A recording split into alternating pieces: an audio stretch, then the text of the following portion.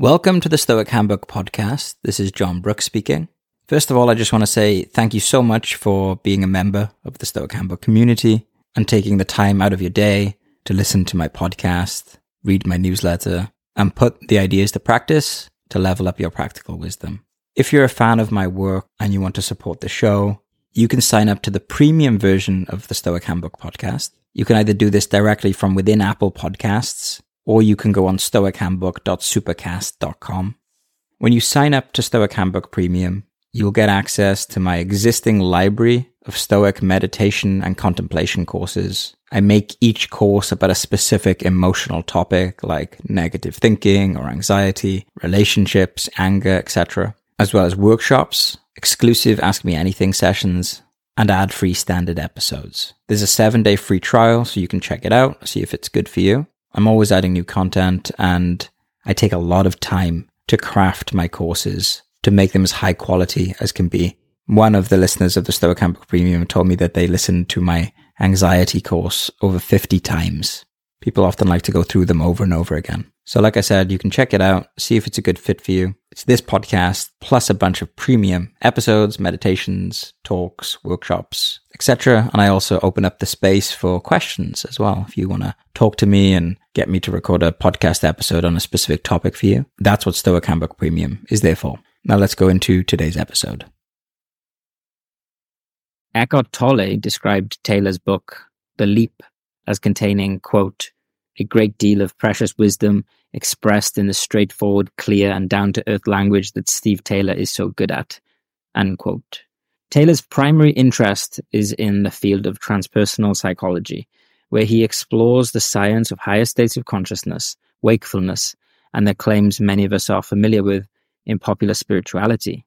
In my talk with Steve, we discuss topics such as the materialistic worldview, its limitations, the best way to think about enlightenment, how we can define consciousness, the 3 ways we can achieve awakening experiences, the unlikely yet powerful benefits of extreme emotional turmoil, the uses and dangers of psychedelics, telepathy, and tons more.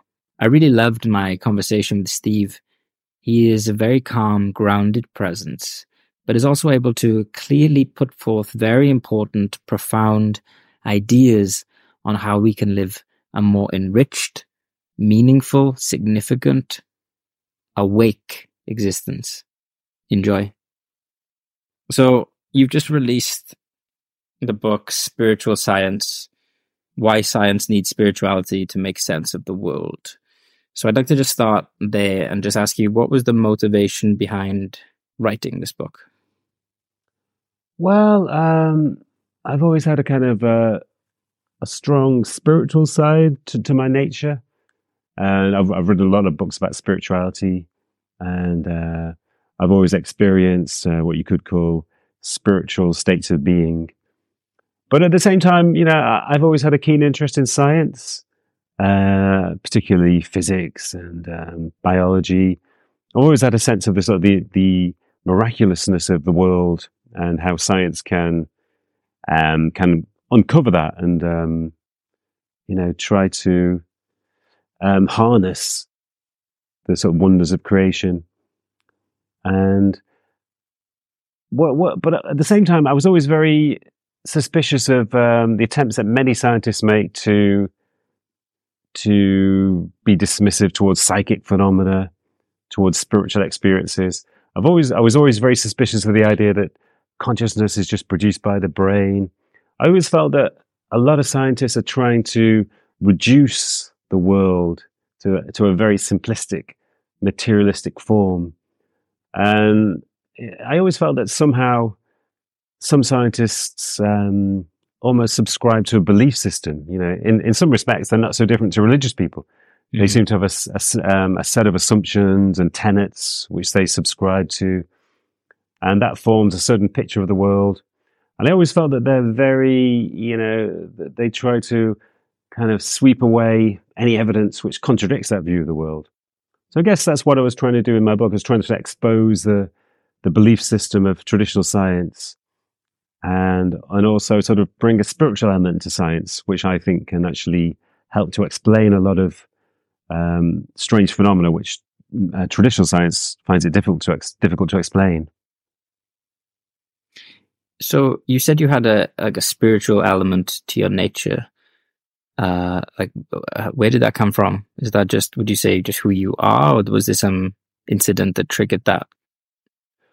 No, there was no incident that triggered it. It seemed to be something which was inside me. It was something that I became aware of as a teenager. Maybe it was there as a child, but I don't remember.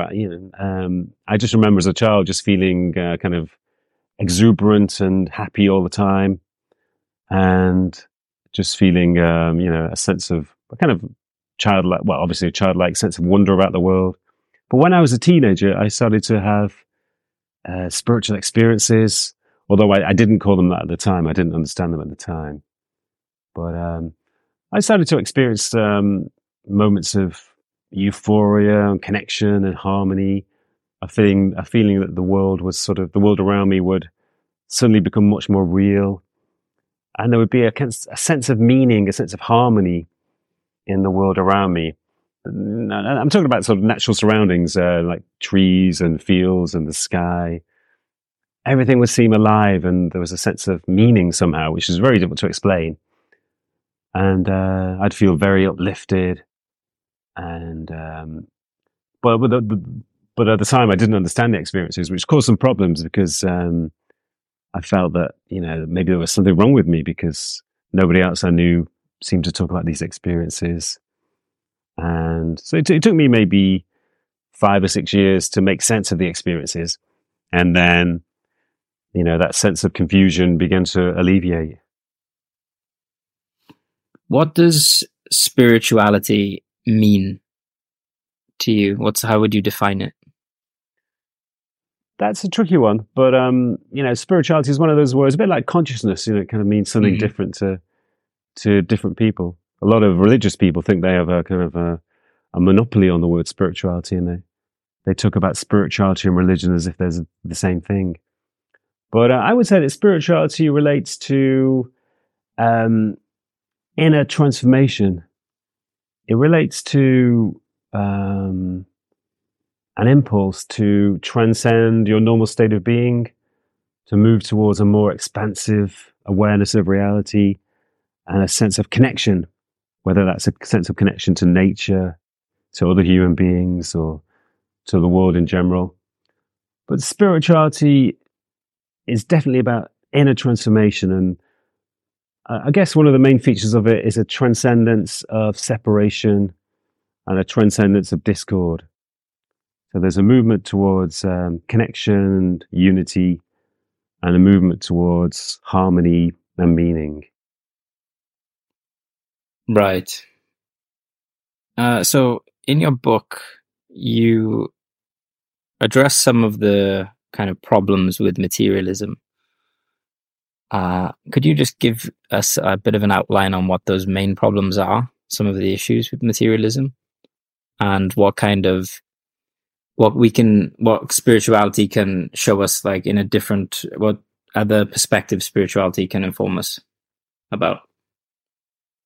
One of the biggest problems of materialism is the view of reality that it presents, and the view of reality which it assumes is the truth about the world. And that view of reality is fundamentally nihilistic and meaningless. It assumes that living beings, including human beings, are basically biological machines. It assumes that consciousness is produced by the brain, so that when the brain ceases to function, our consciousness will also cease to function. And so obviously there is no form of life after death.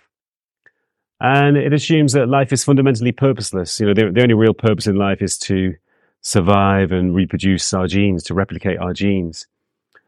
So I think that has created a kind of climate of meaninglessness, a climate of nihilism. And a lot of people are not consciously aware of it, but it's kind of like the background in which we live our lives. It's kind of in the atmosphere around us, this sense of meaninglessness. And that sense of meaninglessness has led to the consumerism, the mad consumption of material goods. So you could say, in a sense, that philosophical materialism has led to, materialism as a behavior. And it's led to, a frenzied desire to gain as much success and power as possible. And also a desire for distraction as well, because obviously if life is meaningless, we want to be distracted from it. So, I think a lot of people just fill their lives with distractions, endless hours of watching the TV and surfing the internet and so on. So that's one of the bad effects of materialism. But also, our attitude to nature. Materialism promotes a kind of a mechanistic view of the natural world. And it promotes the idea that natural resources or natural things are really just a supply of resources, and they're for us to use and abuse and exploit as we desire. So obviously, I think that's one of the root causes of our environmental problems and the degradation of the environment. But I think moving on from those two problems, maybe the biggest or the most obvious problem with materialism is that it doesn't actually explain the world very well. That's the main sort of the main theme of my book, Spiritual Science, is that there are many riddles and puzzles about the world and about human behavior and human experience, which materialism just can't explain. Consciousness is one example. The influence of the mind over the body is another example.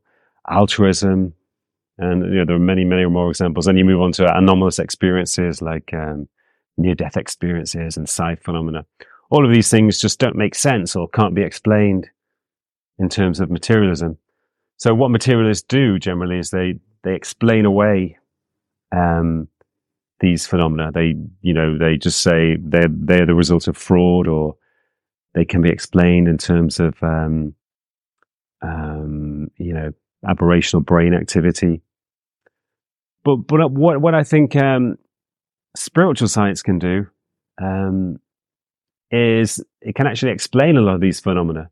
If you establish spirit or a fundamental consciousness as the kind of founding or the essential reality of the universe, then a lot of these phenomena become explainable. So how can they become more explainable? Like, what's the process? So if they're difficult to explain through more materialist measurements, are you suggesting then like a phenomenological view of these phenomena would be the way to explain them?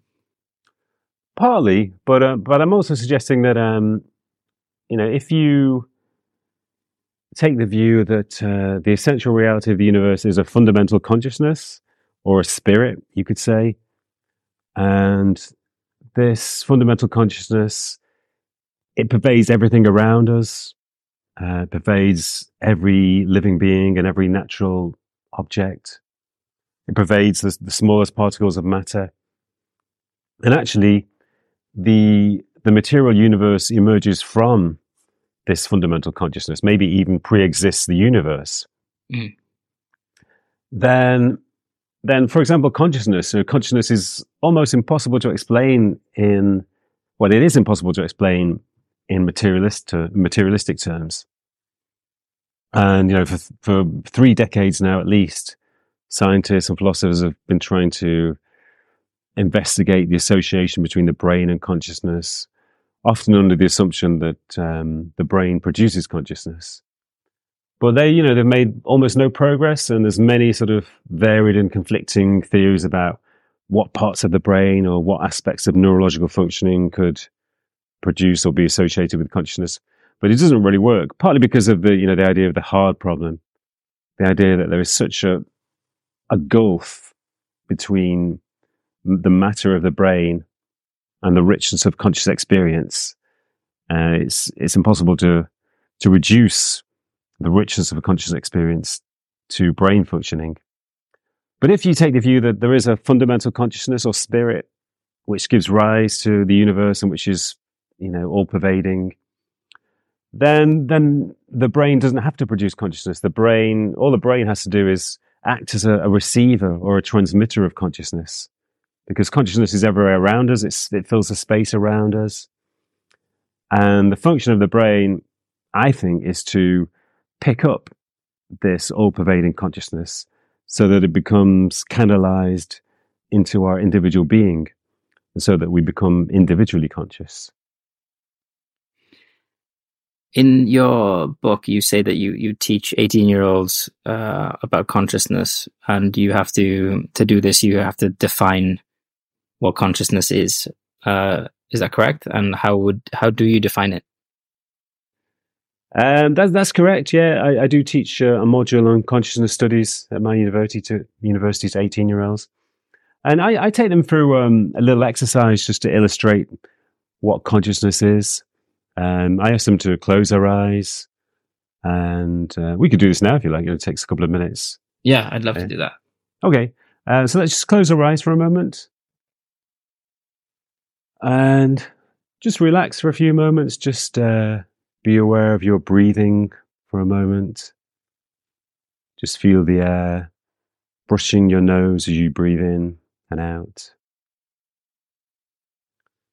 And bring your attention into your mental space. And just be aware of any thoughts that rise up or that flow into your mind. And just let them arise, whatever their content is. Let them take form and allow them to pass away.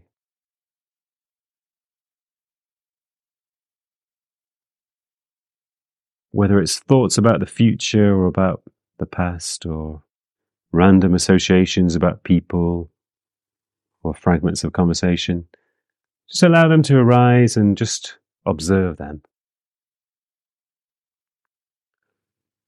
And think of yourself as sitting on a riverbank, watching the river flow by.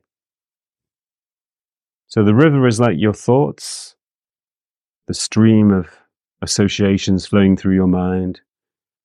But you're sitting on the riverbank, detached from your thoughts, just allowing them to flow by and watching them.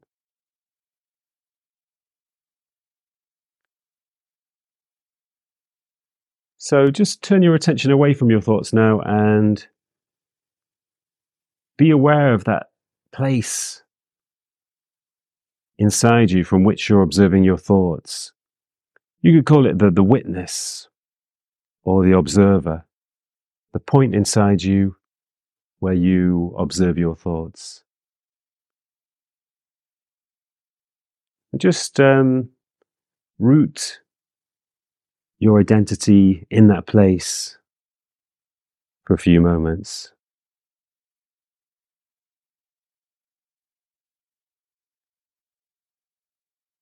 And now, just bring your attention outside your mind and outside your body, just to any sounds that you can hear inside this room.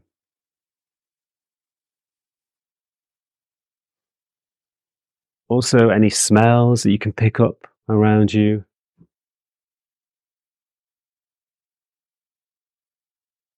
And also, the sense of feeling and touch. Be aware of the clothes against your body, the chair you're sitting on.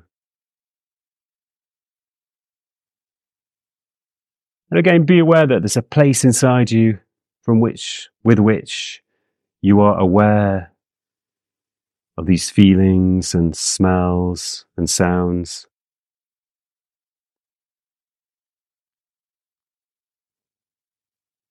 So there's really three aspects of consciousness which we're observing here or experiencing. Probably a better way to put it.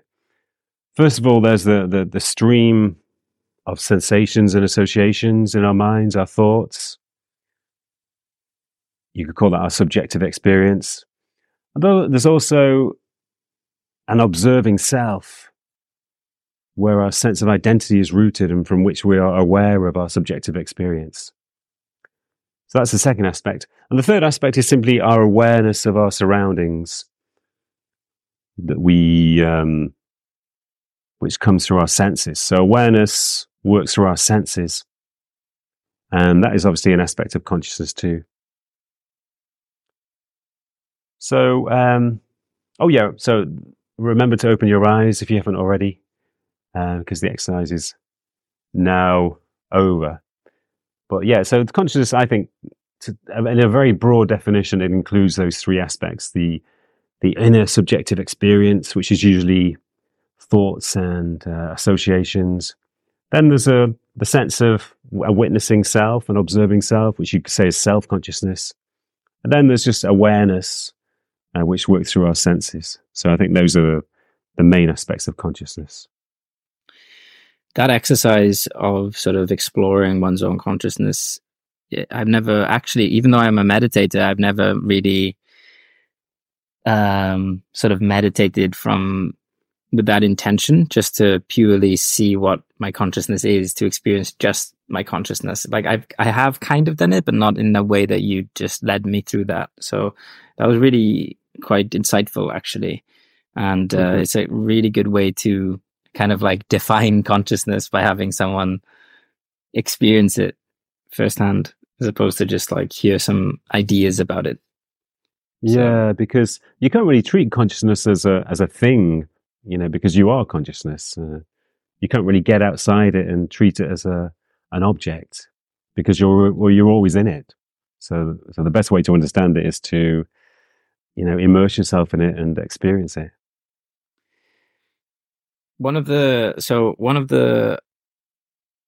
I think in your book you present a series of puzzles, like some of, as you say, like the materialist view has some gaps, some unexplained things. With sort of typical religion, it seems to be that the more that we learn about science, the less prevalent religion is getting. Do you think that the same will happen with spirituality? So in 50 years, 100 years, spirituality will decline, or do you see it increasing? I see it increasing. I think it has been increasing over the past 20 or 30 years. As traditional religion has been declining, I think the group of the demographic of spiritual but not religious is one of the fastest growing demographics in society. And I do think there is a cultural and even an evolutionary shift underway. That's one of the main themes of my books, that I suggest there's evidence that the human race as a whole is undergoing a shift in consciousness, or a shift in its state of being. So I think that one of the signs of that shift is that there is a growing awareness of spirituality. More and more people are exploring spiritual practices and paths. But even to the extent that I think that people are having spiritual experiences more frequently. There's actually evidence for this from surveys in the US that show that over the last 40 years, more and more people are reporting mystical or spiritual experiences of oneness and wonder. And one of the things I've done in my research, I've spent a lot of time investigating cases of spiritual transformation which occur in the midst of extreme psychological turmoil. So that's people who are diagnosed with cancer, people who have a bereavement, or who recover from addiction, and or maybe severe depression or stress. So I found that it's not uncommon for people in those circumstances to undergo a shift into a radically different state of being, even to the extent where they feel that they're not the same person, they are a different person living inside the same body. And the more I look into this phenomenon, the more cases I find. I think it's more common than most people realize. And a lot of the people who undergo this shift, they don't know anything about spirituality. They come from completely secular backgrounds, so they don't understand what's happened to them. It can be quite confusing sometimes, or they don't talk about it because they think that other people won't understand them. So I think those experiences are becoming more common. So, I mean, to me, it's almost as if there is a latent higher self, or a kind of a different state of being, a higher state of being which is kind of latent in the human race as a whole. And it's slowly emerging, it's like just peeking above the water. And I think, the growing frequency of spiritual experiences and the ease with which people can shift into a higher state of being in the midst of psychological turmoil, I think these are signs of this shift. The idea that you mentioned, awakening experiences stemming from emotional turmoil, I've read a few of your articles on this. I think this idea is very interesting. You also say in your book that you've collected accounts of people who've had awakening experiences, and I think you say around a quarter of these people had a lot of turmoil, which led to their awakening experience. What do you think the sort of psychological mechanism is there for people to experience trauma or turmoil, then to kind of have an awakening experience? What is going on there? Well, yeah, you're right. There's a distinction between awakening experiences, which are temporary spiritual experiences, you could call them, and there is also permanent awakening, where people shift permanently into a new state of being. But in both those cases, psychological turmoil seems to be the main trigger of both types of experiences. And in awakening experiences, which are temporary, I think what's happening when they are caused by psychological turmoil, what's happening is that the normal self or the normal structures of consciousness seem to be being dislodged. I think when people are in extreme stress or extreme turmoil, they sometimes undergo a kind of collapse of the normal self system or the normal structures of consciousness. It's a bit like a building that collapses in an earthquake. The pressure is so great that the whole structure just gives way. And that can often happen in intense stress or intense psychological turmoil. And often that equates to a breakdown, to a form of psychosis. But in some people, the breakdown of the normal selves gives them a glimpse of something transcendent. It's almost as if, in some way, the structures of the normal self hide reality from us, or they reduce our awareness of reality, and they create a sense of separation. But when those structures fade away, suddenly we're in this heightened reality. It's a bit like, just to continue with the building metaphor in an earthquake, it's a bit like you're stuck inside a building looking through the windows, and the windows are kind of, they're kind of a bit dirty and maybe shaded. So what you see of reality through those windows is a kind of degraded, reduced picture of the world. So when the building collapses and you're actually out in the space looking at the whole landscape, and reality is heightened, and suddenly the world looks much more real and beautiful. And you no longer have a sense of separation. If you're stuck inside the building, you have a sense of separation. But the sense of separation fades away, and suddenly you're part of the landscape, part of your surroundings. So I think, that's what happens in temporary experiences. And I think something similar happens in permanent awakening too, when that's caused by psychological turmoil. I think normally what happens is that when somebody has a temporary awakening experience, the normal structures of consciousness, they reform themselves. And so after a while, the person feels that they're back to the same reality, the same old reality, back to being the same old person. And there can sometimes be a sense of frustration and loss because of that, because you're kind of shut up inside the building again. But when it happens permanently, what seems to happen is that the old structures of consciousness just don't reform. The shift is so powerful that the structures just dissolve away completely. And so a person never returns to their old state of being or to their old vision of the world. So I think if one is going through some turmoil and they hear that, I think that it would give them some hope, possibly, because if you're practicing spirituality and you're going through a tough time, I think one of the things spirituality has helped me with personally is that I tend to see like some of life's, the curveball life throws me as kind of spiritual tests or challenges that I can use to grow from. But what other forms of awakening experiences can people get if they obviously are not going through emotional turmoil? Are there any things people can do to increase the likelihood of having these kinds of breakthroughs? Yeah, in my research, I found that there are three major triggers of awakening experiences, temporary experiences. So besides psychological turmoil, which is the most major trigger, the most frequent trigger, the two other triggers are contact with nature and spiritual practice, which is usually meditation or perhaps prayer, or it could be also reading spiritual literature or listening to spiritual videos.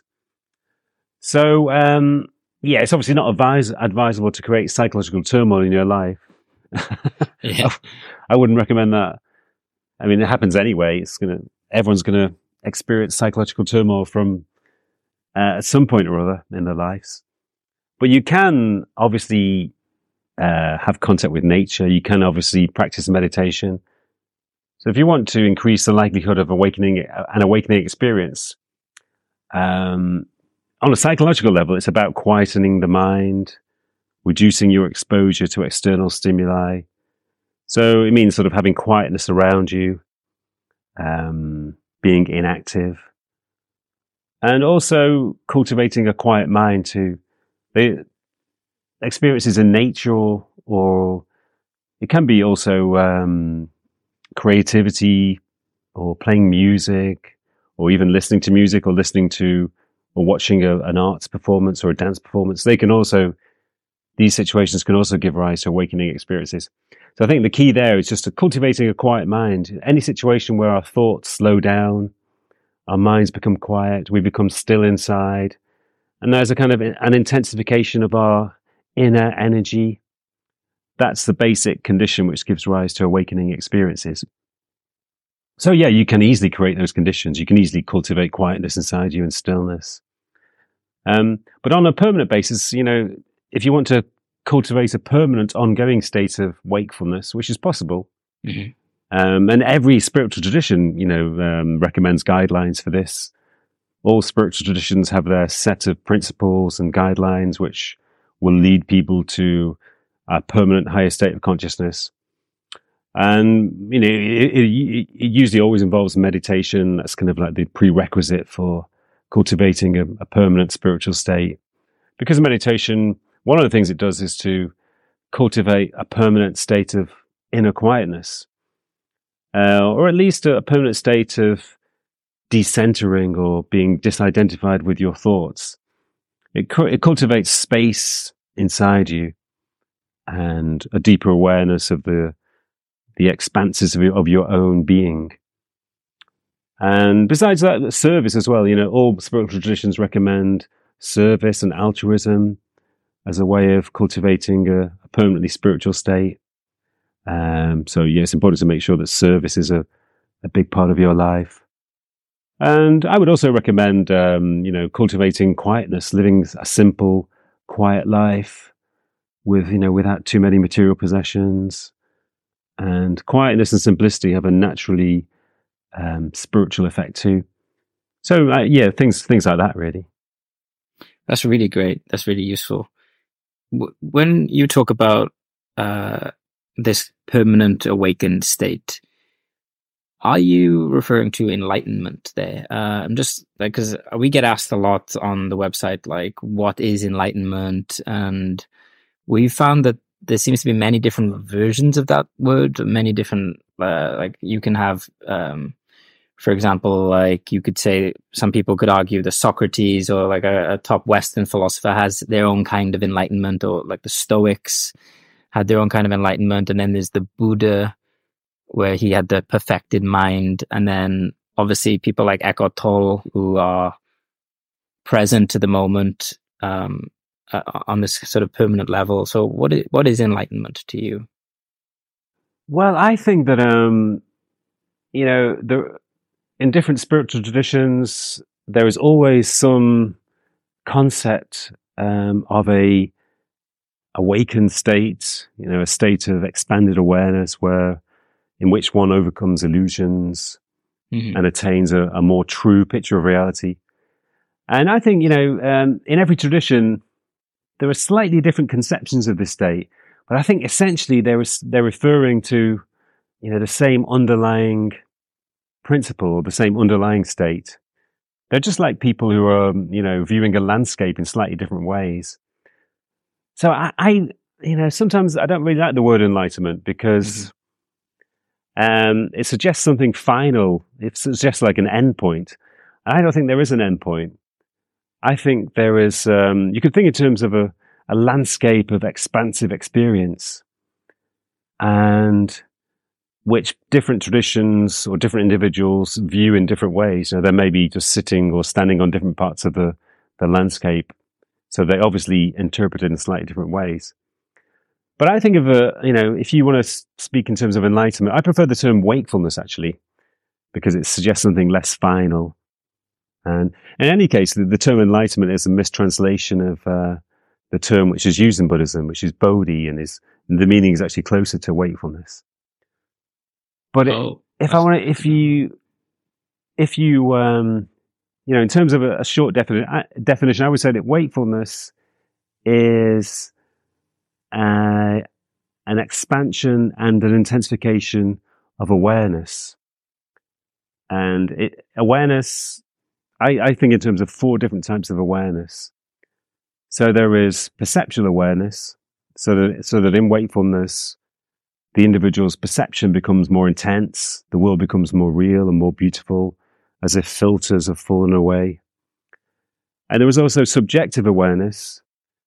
So that means that the individual's awareness of their own being becomes more intense and more expansive.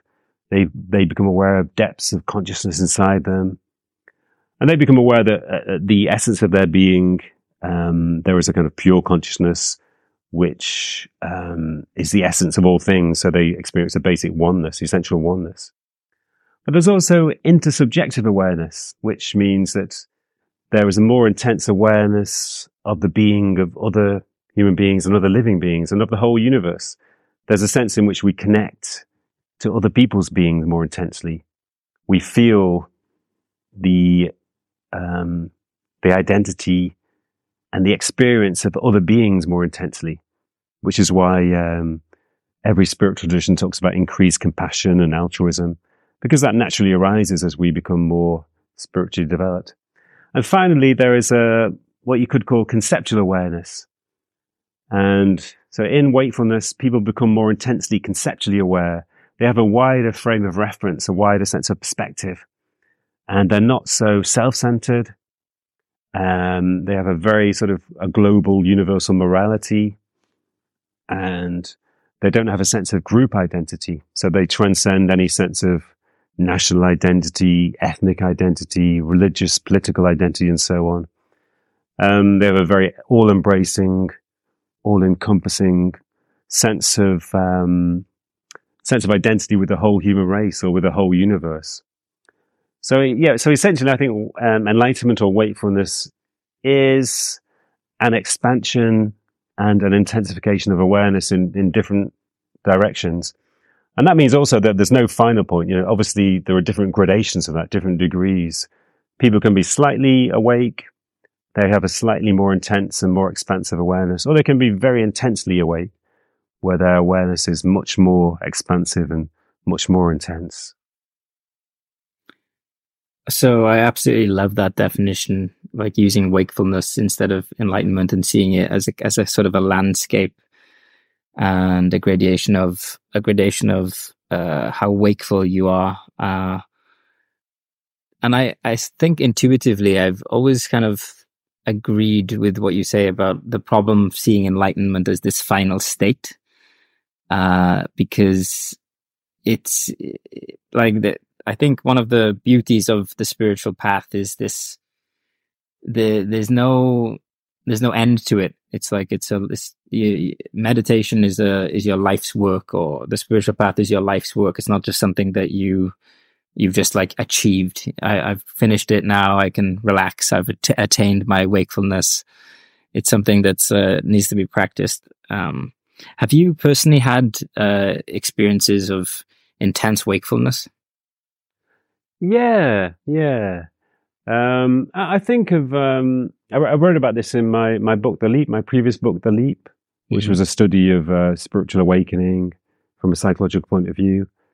And I say in that book that I think there are different degrees of wakefulness, and I wouldn't say that my normal state is an intense wakefulness. I think I have a certain degree of wakefulness which is kind of natural to me. But there have been certain points or certain experiences where my wakefulness has become more intense. When I've had intenser awakening experiences. Definitely. Have you looked at all into the role of psychedelics on wakefulness? Because that's one of the things we sometimes write about. Like there are things like ayahuasca and psilocybin that are being used now to help people achieve mystical experiences and overcome death anxiety and addictions, etc. Yeah. No, I've when I was younger, I had a few experiments myself with magic mushrooms and LSD. So I've looked into it, and but funny enough, in my research into awakening experiences, psychedelics didn't come up as a major trigger. I think where awakening experiences are much more common in other situations, but I think psychedelics can be useful in providing people a glimpse. We were thinking in terms before of this metaphor of the building, which collapses in intense psychological turmoil. So I think in psychedelics, they can just give you a glimpse of a wider reality outside that building, and they can dissolve away your sense of separateness and give you a glimpse of this much more intense reality, because they can have the effect of dissolving away the normal structures of consciousness, just like that building collapsing again. So they can be useful in that sense. But I think the problem can be that, I think there's two issues really. Psychedelics can be extremely powerful. And if a person doesn't have a stable sense of self, if they have kind of underlying trauma which hasn't been resolved and so forth, they can be quite dangerous. They can cause psychological problems. They can, especially if they're taken frequently and regularly. Because obviously we need, to function in the world, we need a stable sense of self. We need certain psychological structures in order to function in the world, in order to concentrate and organize our lives and so forth, to distinguish reality from our own thoughts and associations. So I think, if a person takes psychedelics very regularly, the normal structures of consciousness can dissolve away, creating psychosis sometimes. So I think, psychedelics can be really useful in a way of providing a glimpse of a wider reality. But I don't think we can rely on them as a kind of a spiritual path or a spiritual practice. I think we have to, look to more organic forms of spiritual practice like meditation and yoga. I think that, that resonates with me, because I did psilocybin once properly in a structured, responsible way with sitters, and I found that I experienced the typical visual distortions, but the thing that really hit home for me was when the psilocybin was wearing off, I had this wakefulness, this increased awareness. Just looking at the ceiling, I felt very, very present, and then that inspired me to stay motivated on my daily meditation practice after the experience. So it just gave me a little glimpse, but it didn't, permanently increase my wakefulness. But it definitely inspired me to continue with other forms of spiritual practices. Yeah, I think that's a really useful way. That's a really useful effect of psychedelics. And I've met quite a few people who have taken ayahuasca just once or twice, and it's just been enough to make them aware that they don't know everything, and the world is more complex than they understood, and that there are wider realities out there. And I think the problem with psychedelics is it shows us that there are wider realities out there, that it is possible to experience a much more intense, expansive form of consciousness. But they don't actually give us the way to reach that place permanently. And if you try to reach that place permanently through taking regular psychedelics, you're more likely to cause yourself permanent psychological damage. You can't actually get there permanently through psychedelics. But you can get there in other ways, through meditation, or through living a life of quietness and service and contact with nature and so forth. Do you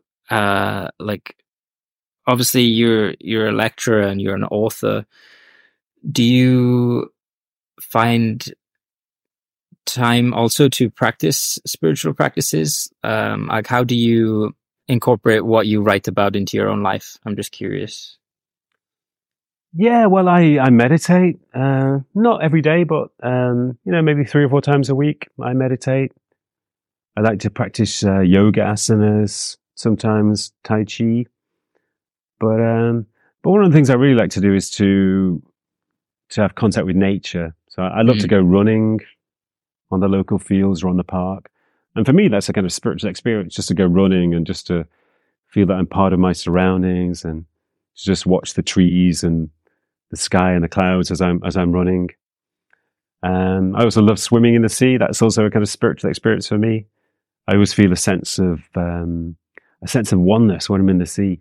Suddenly you become part of this body of water which fills over 2/3 of the surface of this planet. And I don't know, there's something so sort of primeval about water. It's like being in water. It just feels so natural and so right. It feels like coming back home again in some way. One of the things I've gotten from talking to you today is that I definitely want to start spending more time in nature. Because I had this conception that in order for me to increase my wakefulness, I had to be more strict with myself and meditate more, like 1 hour is not enough. Got to meditate more, got to be more strict, got to read more Buddhist books. But, right? Like I kind of see the trap of that, but I just sort of had that feeling that I needed to do that. But spending more time in nature, looking at mountains, according to your research, can create awakening experiences. So yeah, I'm really excited to do that. Yeah, in my last study, it was of 91 awakening experiences, and around a quarter of them were seemingly generated by contact with nature. They occurred in natural surroundings, and they were associated with the beauty and stillness of nature. So yeah, I think it is really important to spend time in nature. I think there's a tendency in some spiritual traditions, also in some forms of Buddhism, to denigrate the natural world and the material world, almost as if we're trying to transcend it. And in a similar way, some spiritual traditions tend to denigrate the body as well, almost as if the spirit is trying to transcend the body, and the spirit and the body are two different things. So yeah, it's important not to fall into that kind of dualistic attitude. I think you got to see the natural world as spiritual. It's full of spirit. It's sacred and it's alive, and it's it's a manifestation of spirit. And the same about the body too. The body is a manifestation of spirit. It's not the opposite of spirit. It's just a different manifestation of spirit. One of the things, just to go back to your book, since we're talking about the spirit, is you talk about in spiritual science this notion of spirit force. I love this idea. Could you explain to our listeners what that is? It's the idea that the fundamental reality of the universe is an all-pervading spirit force which fills the air around us, the space in which we live. And it pervades every single object as well. Every chair, every table, everything, every tree, every cloud. It's all pervaded with spirit. And our own being is pervaded with this spirit force too. It's the essence of our being. And this idea is really the oldest idea in the history of the human race, because when I was researching the fall, which you mentioned earlier, I did a kind of wide-ranging survey of indigenous cultures throughout the world, both the indigenous cultures which are still intact and ones which were, existed in 19th and 18th centuries or earlier. And I found that every indigenous culture had a concept of spirit force, just in the way I've described it. They had a concept to describe an all-pervading spiritual force which was in the air around them, which was in all natural things, and which was in their own being, and which was also seen as the source of the world. It was kind of the essential source from which the world had arisen. And, the most famous examples are the Native Americans, who use terms like the Great Mystery or the Great Spirit.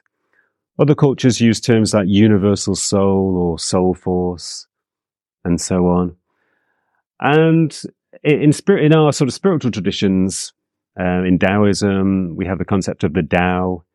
In Hinduism, we have the concept of Brahman. In Jewish Kabbalah, there is the concept of Ein Sof. And these concepts also refer to an all-pervading spiritual force, which is the source of things, and which is also manifest inside human beings. So this is really the foundation of my view of the world. And what I argue in spiritual science is that if you make this the foundation of science, if you accept that this spiritual force is there, is real, then a lot of things begin to make much more sense, such as consciousness or altruism and telepathy and other phenomena. When you say the word telepathy, do you mean like actual mind reading based on like subtle intuitions that we pick up on other people, or do you think that it might be possible that we can actually transfer thoughts like in some other plane of consciousness? I think we can pick up on other people's thoughts and respond to them without being consciously aware of them. I think we can pick up on other people's intentions and respond to them. And I don't think it's just intuition.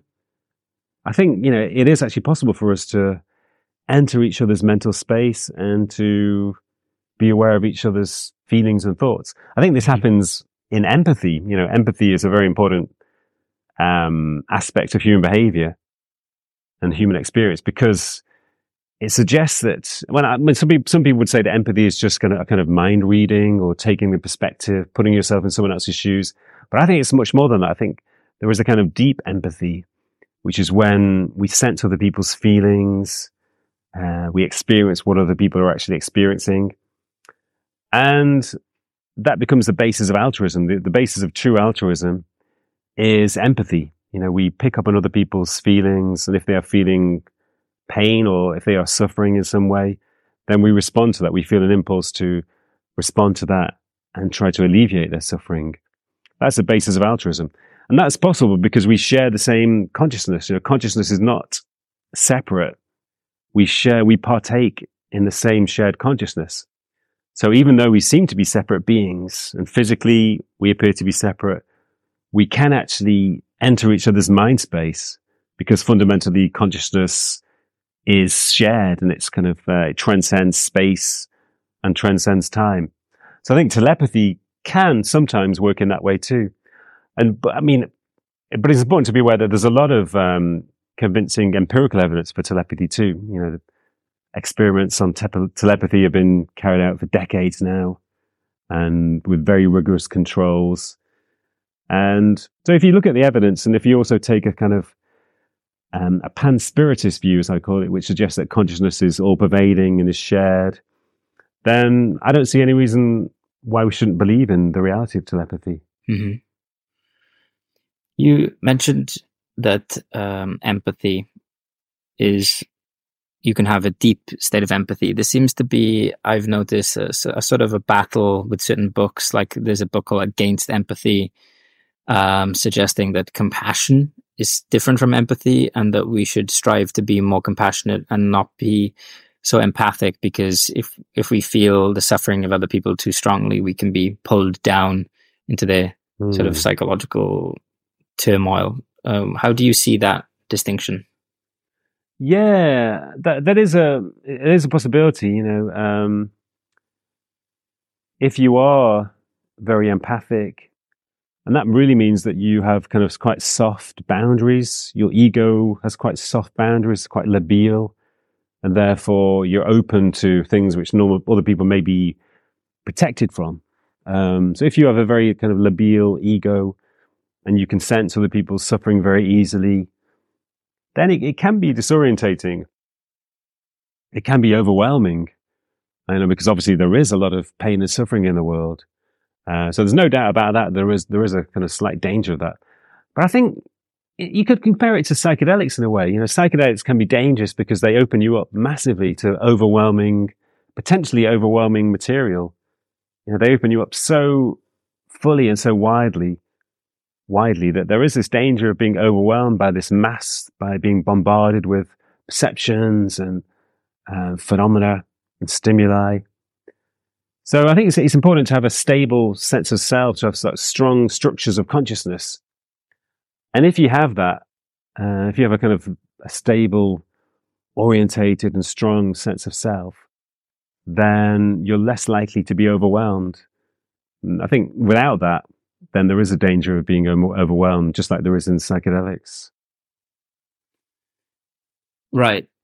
Would you say that compassion, though, is different from empathy, and that compassion, or striving to be more compassionate, is sort of the solution to the problem if you do have soft boundaries? Well, I think empathy, you could think of empathy as a kind of bridge that flows between people. A bridge that connects people. Mm-hmm. And, compassion is what flows through the channel, if you like. So empathy is the channel itself, and compassion flows through the channel. And altruism can arise from compassion. So I think there is a distinction between empathy and compassion. And I guess the danger is when the channel is open, the danger is that so much kind of tumultuous, powerful experience can flow through that, it doesn't actually manifest itself in altruistic behavior. It just makes you feel kind of depressed and overwhelmed. And therefore, what is the point of that? You just make yourself suffer. You're just suffering in the way that other people are suffering, and there's no positive outcome of that. So I think, you could say that compassion is not that kind of tumultuous, overwhelming flow of suffering that you can pick up. It's a more kind of measured and contained flow that does result in altruism. So I think that's true in the sense that, there's really no point to empathy unless it results in altruism. And I guess compassion does result in altruism. Right. You said when we first started talking that you read a lot of books on spirituality. What are your favorite books on spirituality, and who are your favorite authors and influences that have sort of shaped your view on spirituality? Well, my kind of original favorite book, a book that was really important for me, that I read when I was about 20 years old, and it allowed me to make sense of my own experiences. It was a book called Mysticism by F.C. Happold, and it was subtitled A Study and an Anthology. So largely it was just a collection of mystical experiences, some of them from spiritual texts like the Upanishads or the Bhagavad Gita. And there were also some selections from what you could call secular mystics like Walt Whitman or Richard Jefferies, people who were not affiliated with any spiritual tradition but were still having mystical experiences.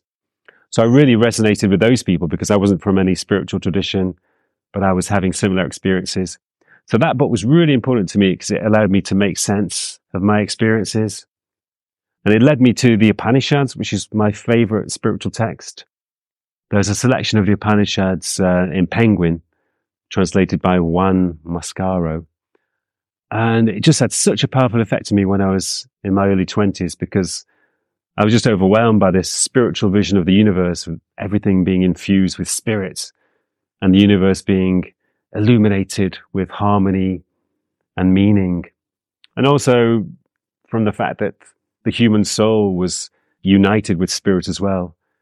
Our Atman is one with Brahman. So I found those books really powerful. But more recently, I like Eckhart Tolle. I like his books, The Power of Now and Stillness Speaks. And I like them because they're free of concepts. They're free of any belief system. They're detached from any particular spiritual tradition. In a way, they're very secular and quite kind of psychological. So I find their kind of simplicity and their freedom from concepts very powerful. I saw in your list of books that have you helped compile some spiritual teachings from someone? Oh, that's true. Yeah. That started in about 20 years ago. I started to visit a spiritual teacher based here in Manchester, where I live in England, a guy called Russell Williams. And at that time, he was already in his mid-70s, and he'd been teaching for 30, 40 years by that time. But on a very, I wouldn't say secretive, but on a very kind of anonymous level. The meetings, when they were only attended by a small handful of people, and he wasn't well known at all. He didn't promote himself or write anything. So I continued going to the meetings until Russell died. He died in April this year at the age of 96. And he had a really remarkable life. In a way, he was a good example of a spiritual awakening that occurs following intense psychological turmoil. Because he was an orphan from the age of 11. He started work at the age of 11 and had no education after that. But most importantly, he was caught up in the Second World War. He was at Dunkirk and in the Blitz. He was in London during the Blitz.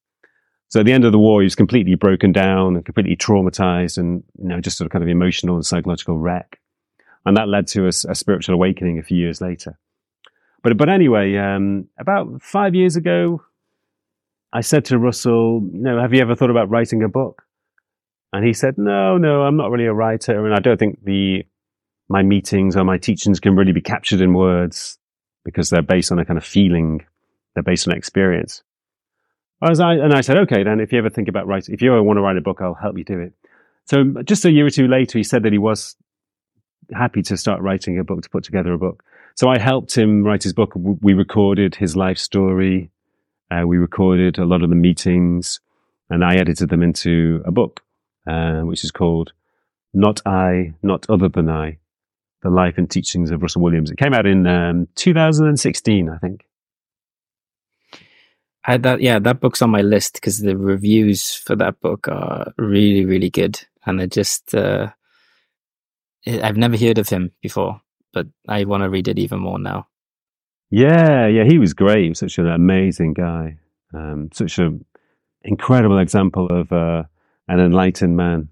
Very extremely humble, very, very pure teachings, and had such an amazingly powerful presence. So you obviously then you've actually been in his company. Could you kind of sense his wakefulness just from being around him? Definitely, yeah. I mean, a lot of people used to go to the meetings not really to listen to him, but just to be in his presence because it was such a powerful experience to be in his presence. And I found it myself. I'd go to the meetings, and after about 10 minutes of sort of settling down, I'd begin to experience powerful, unusual states of consciousness, and the whole room would just become illuminated, and I'd feel as though the duality between inside and outside faded away. I was no longer a person inside my own mental space. So he had quite a remarkable presence, which was, I think everybody felt it who used to go to his meetings. Wow, that's pretty inspiring. That sounds great. where can people find out more about you? Like read your articles and get your books and any other sort of places people can learn more about you? The best place is my website, which is stephenmtaylor.com. Stephen with a V, M for Mark, stephenmtaylor.com.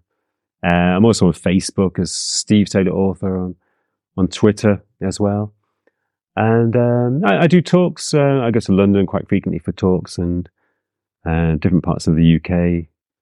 I also obviously teach at my university, which is Leeds Beckett University, and I have kind of ongoing research projects into spiritual awakening, and I've just completed a research project on bereavement and how bereavement can give rise to spiritual transformation. And I'm just in the process of starting another, which is based on spiritual experiences that occur in a military context, like soldiers who experience higher states of consciousness on the battlefield, or soldiers who eventually, experience a kind of shift due to all the trauma they've been through. So that's going to be interesting. I haven't encountered anyone like you. I think I'm really glad that you're doing the work that you're doing, like bringing more sort of combining the world of spirituality and psychology in a way that it seems like it's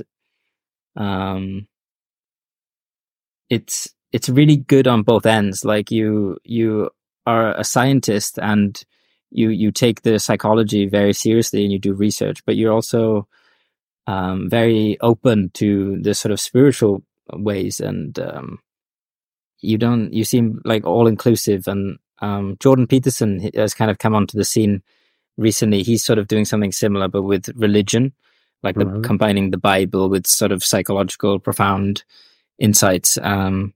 So yeah, I'm really glad that you're doing the work you're doing, and I think that people can get a lot of value from it. So thank you. Oh, thanks. Yeah, I mean, to me, it's never. And I've always thought that you can't really understand psychology without bringing spirituality into it. You can't really understand human beings without, investigating spiritual experiences, because they're so natural. They're such a normal aspect of being human. So I guess, a lot of normal psychologists do subscribe to the kind of materialistic view that we were talking about earlier, and they would see, sometimes people say to me, these experiences you're writing about, they're really just the result of aberrational brain activity. Why are you wasting your time talking about them? They're just the result of high levels of dopamine and so on, or endorphins and whatever. But yeah, I've obviously never subscribed to that view. So yeah, I just want to say thank you for talking to us. I would love to talk to you again at some point in the future. Great, yeah, thank you. Thanks, John. I've enjoyed it. I'm going to make sure to list all of the links that you referenced in the episode for the podcast as well, so people will be able to find you. Okay, great. Thanks, John. I hope that you enjoyed that, took some value from it. Couple of quick things. If you can leave a rating for the podcast wherever you're listening to it, that really helps new people find it. And I also love reading reviews, so let me know what you think about it. And if you want to go further and get access to all of my premium meditations and audio courses, Ask Me Anythings, workshops, etc., consider subscribing to Stoic Handbook Premium with a free trial, either directly within Apple Podcasts or over at stoichandbook.supercast.com. It's the same thing, just two different ways to access it. And I'll see you back here for the next episode of the Stoic Handbook Podcast.